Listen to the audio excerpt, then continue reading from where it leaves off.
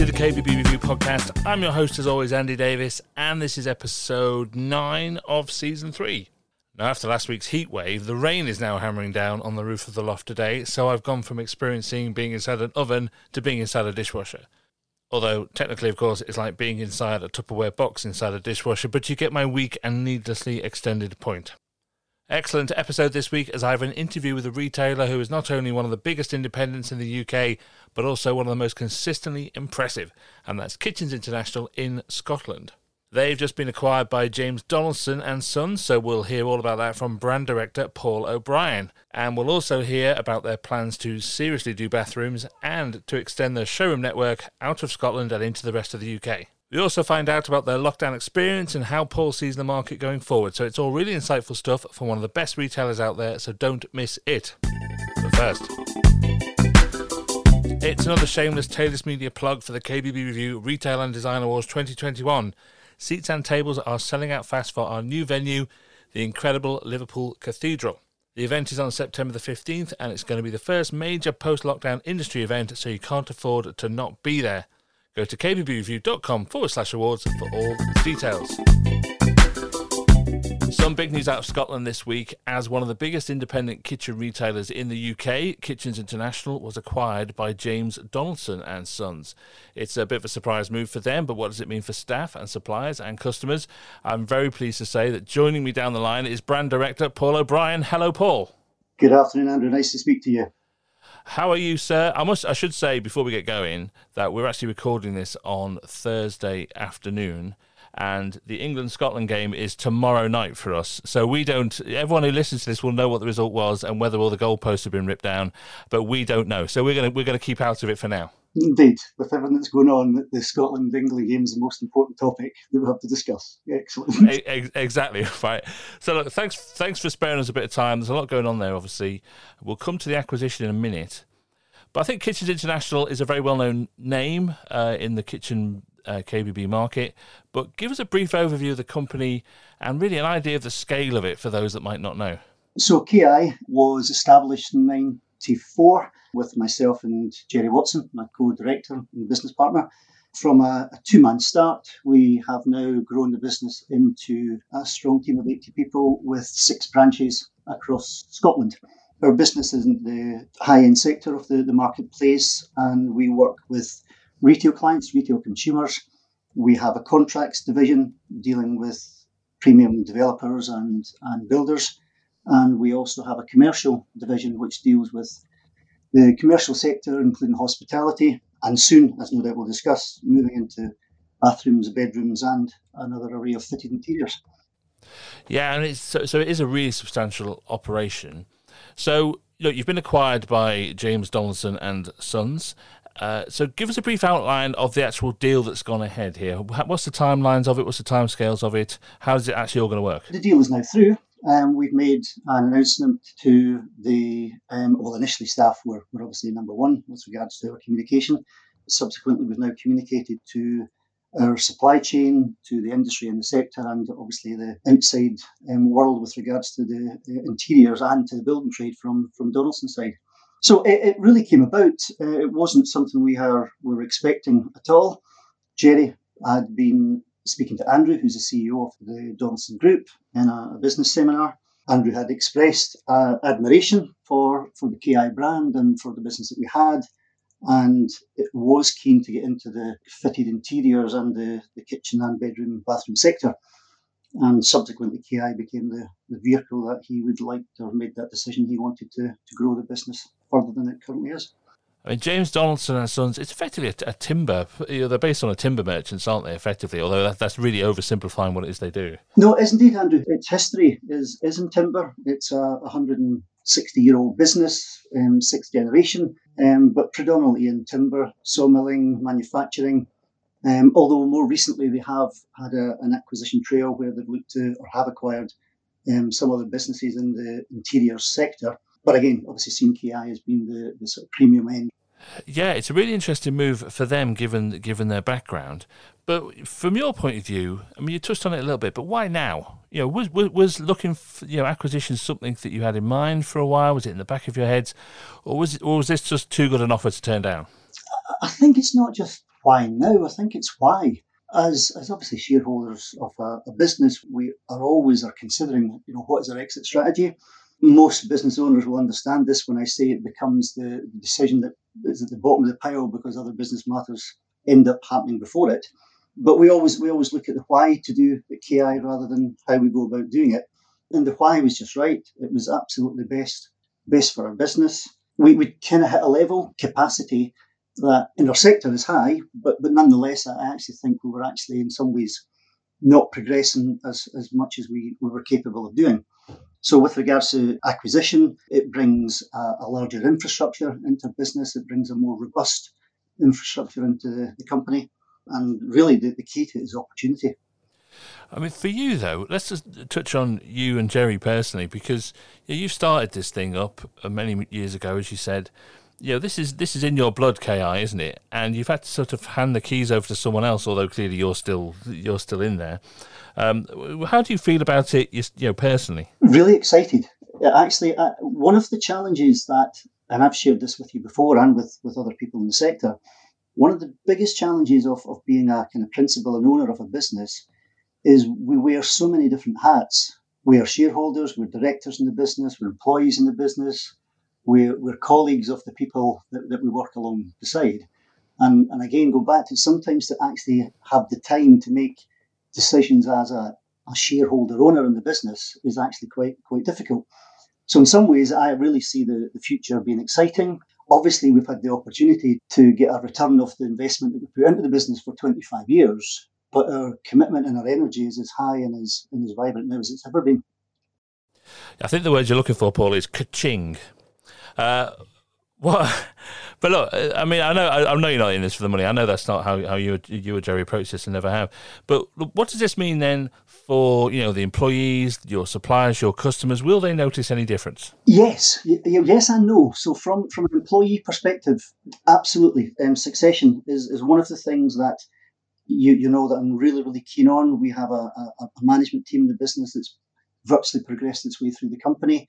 With regards to the new opportunities that will arise, with regards to new marketplaces that we're going to target, there'll be opportunity for the staff within the business, a chance for them to develop more and to grow further in the company. Clients, I would say, again, moving into new sectors, there's a diversity of products that we can offer them. And I think also because of the infrastructure that we now have behind us, there's further opportunity for new technology and improvements with regards to how we take care of our clients and the experience we put them through. I suppose one of the things that people always worry about when companies that are built on a very personal service, which I think KI is, that they lose a little bit of identity when they get dissolved into a larger group. Is that something you have at the front of your mind? Oh, absolutely. Absolutely. Hence going back to the why we've done what we've done. The Donaldson's Group culture and the whole values of the business are absolutely in alignment with that of KI. It's something that was absolutely key to us making that transition and that big decision. And again, for the years to come, hopefully our influence will still be in the business, that we can make sure that the service is not going to be dissipated. In fact, it will be increased and enhanced by the sort of merger and the business we've gone through. Now, you're talking about new markets there, or other markets. James Donaldson operates across the whole of the UK. Does this mean that Kitchens International is finally going to go international and go outside of Scotland? Are we going to see KI showrooms in England? I think the short answer would be yes. Right. Okay. That's a definitive answer. Have you got anywhere in mind? No. It's actually, I think it's a strategic growth would be the key to this. We absolutely, what we've been through with regards to the group and how seamless they've made the experience, I would absolutely recommend it for people if they're interested in the sector, that they do want to get involved with the KI brand and feel that their business might be aligned to what we're doing, to speak to us, because it's definitely now something that we will look to expand our marketplace further than it currently is. So do you mean acquiring existing businesses there or starting up places from scratch? Both, Andrew. Do you therefore still consider yourself an independent retailer? It's a really good question, and I've thought about it. So yes would be my feedback on it. We don't manufacture ourselves. We have the flexibility and the autonomy to make decisions as to who we deal with, and the acquisition is not for us to then start dealing with other businesses within the group. KI are very much their own independent company, and therefore are still free to make choices and decisions within the context of Kitchens International. So yes, I do still class as an independent, and all the culture that comes with that. We class ourselves as an independent company with an interdependent culture, and I certainly think that will be the way forward for us. We know we need key suppliers and key people to work with to be able to do what we need to do. I've always thought independence is a state of mind rather than an official classification. One of the things that was really pleasing for us as part of this process was the fact that the Donaldson Group had acquired us because of our brand. We're not a business that's had a high tangible asset business, but the thing that mattered most was their appreciation of the culture in our business, the people in our business, and the way we go about doing what we're doing. And I think that's testimony to everybody in the business that we've managed to build ourselves to a stage where people acknowledge that and it has a value. Yeah, it's going to be so interesting to watch what you do next and where you're going to pop up next. So I think we'll all be watching for that one. Look, let's talk now, if we can, Paul, about some wider issues, if that's okay, because KI is obviously a big, very successful retailer, and I think obviously there's a lot going on at the moment. You might have seen the news.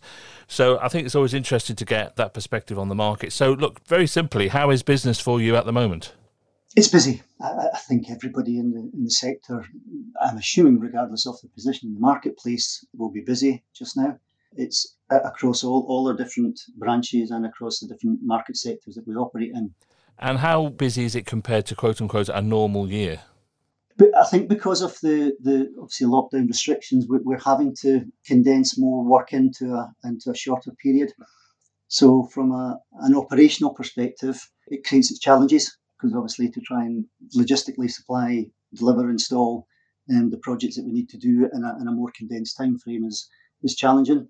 From an inquiry level, it's busier than normal. I wouldn't say crazily busier, but at the front end of our business, but it is busier than we normally would be.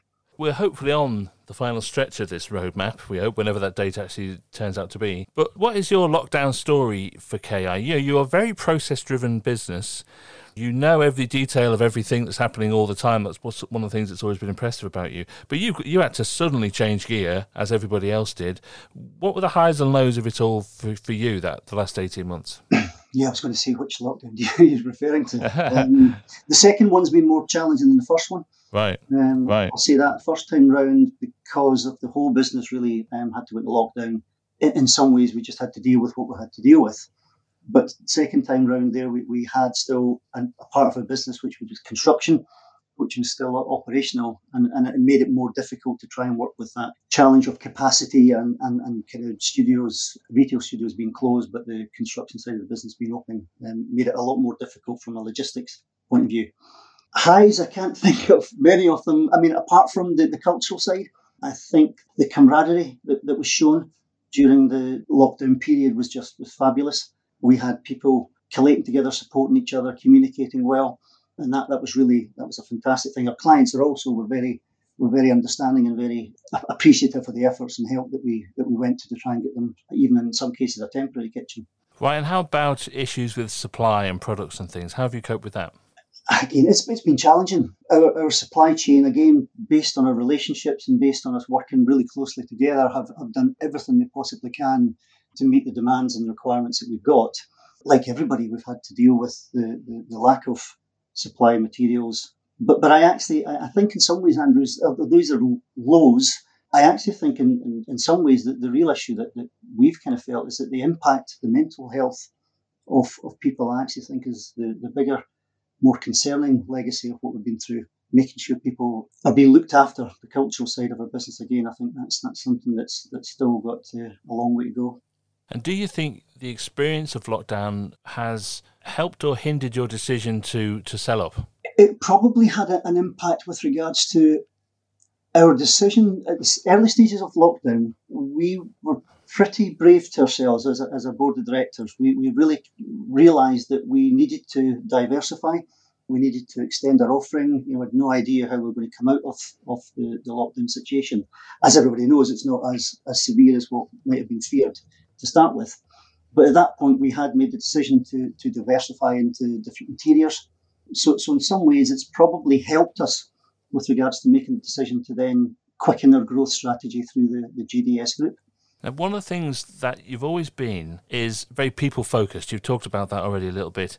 You always take training, apprenticeships, personal development, team building, all those things very, very seriously. And I think that's one of the things that underpins the brand, as you quite rightly describe it. What do you think this whole experience has taught you? What have you learnt about yourselves that you'll take forward permanently when hopefully, fingers crossed, it's all over?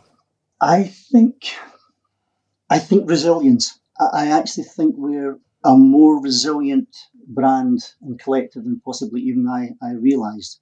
And you never really get the opportunity to measure that until you actually go through some adversity.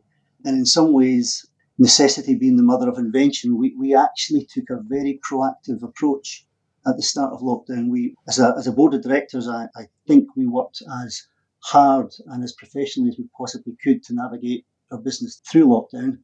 And out of that, I actually think we learned the value of brand, and we also learned the value of our brand values. I know that sounds a little bit strange, but we have key values that we hold strong, and we had to challenge ourselves through what was a very tough period. So I actually think our brand and our business is stronger because of what we've been through. Now, you're saying it's really busy at the moment. Obviously, you're really busy or busier than normal. There's still supply chain issues and things. How are you coping with that demand? You're the brand director. Marketing falls under you. Are you still marketing? Are you still pushing that brand out there, or are you rolling it back a little bit to try and not create too much demand that you can't cope with it? Again, it's a little bit of both.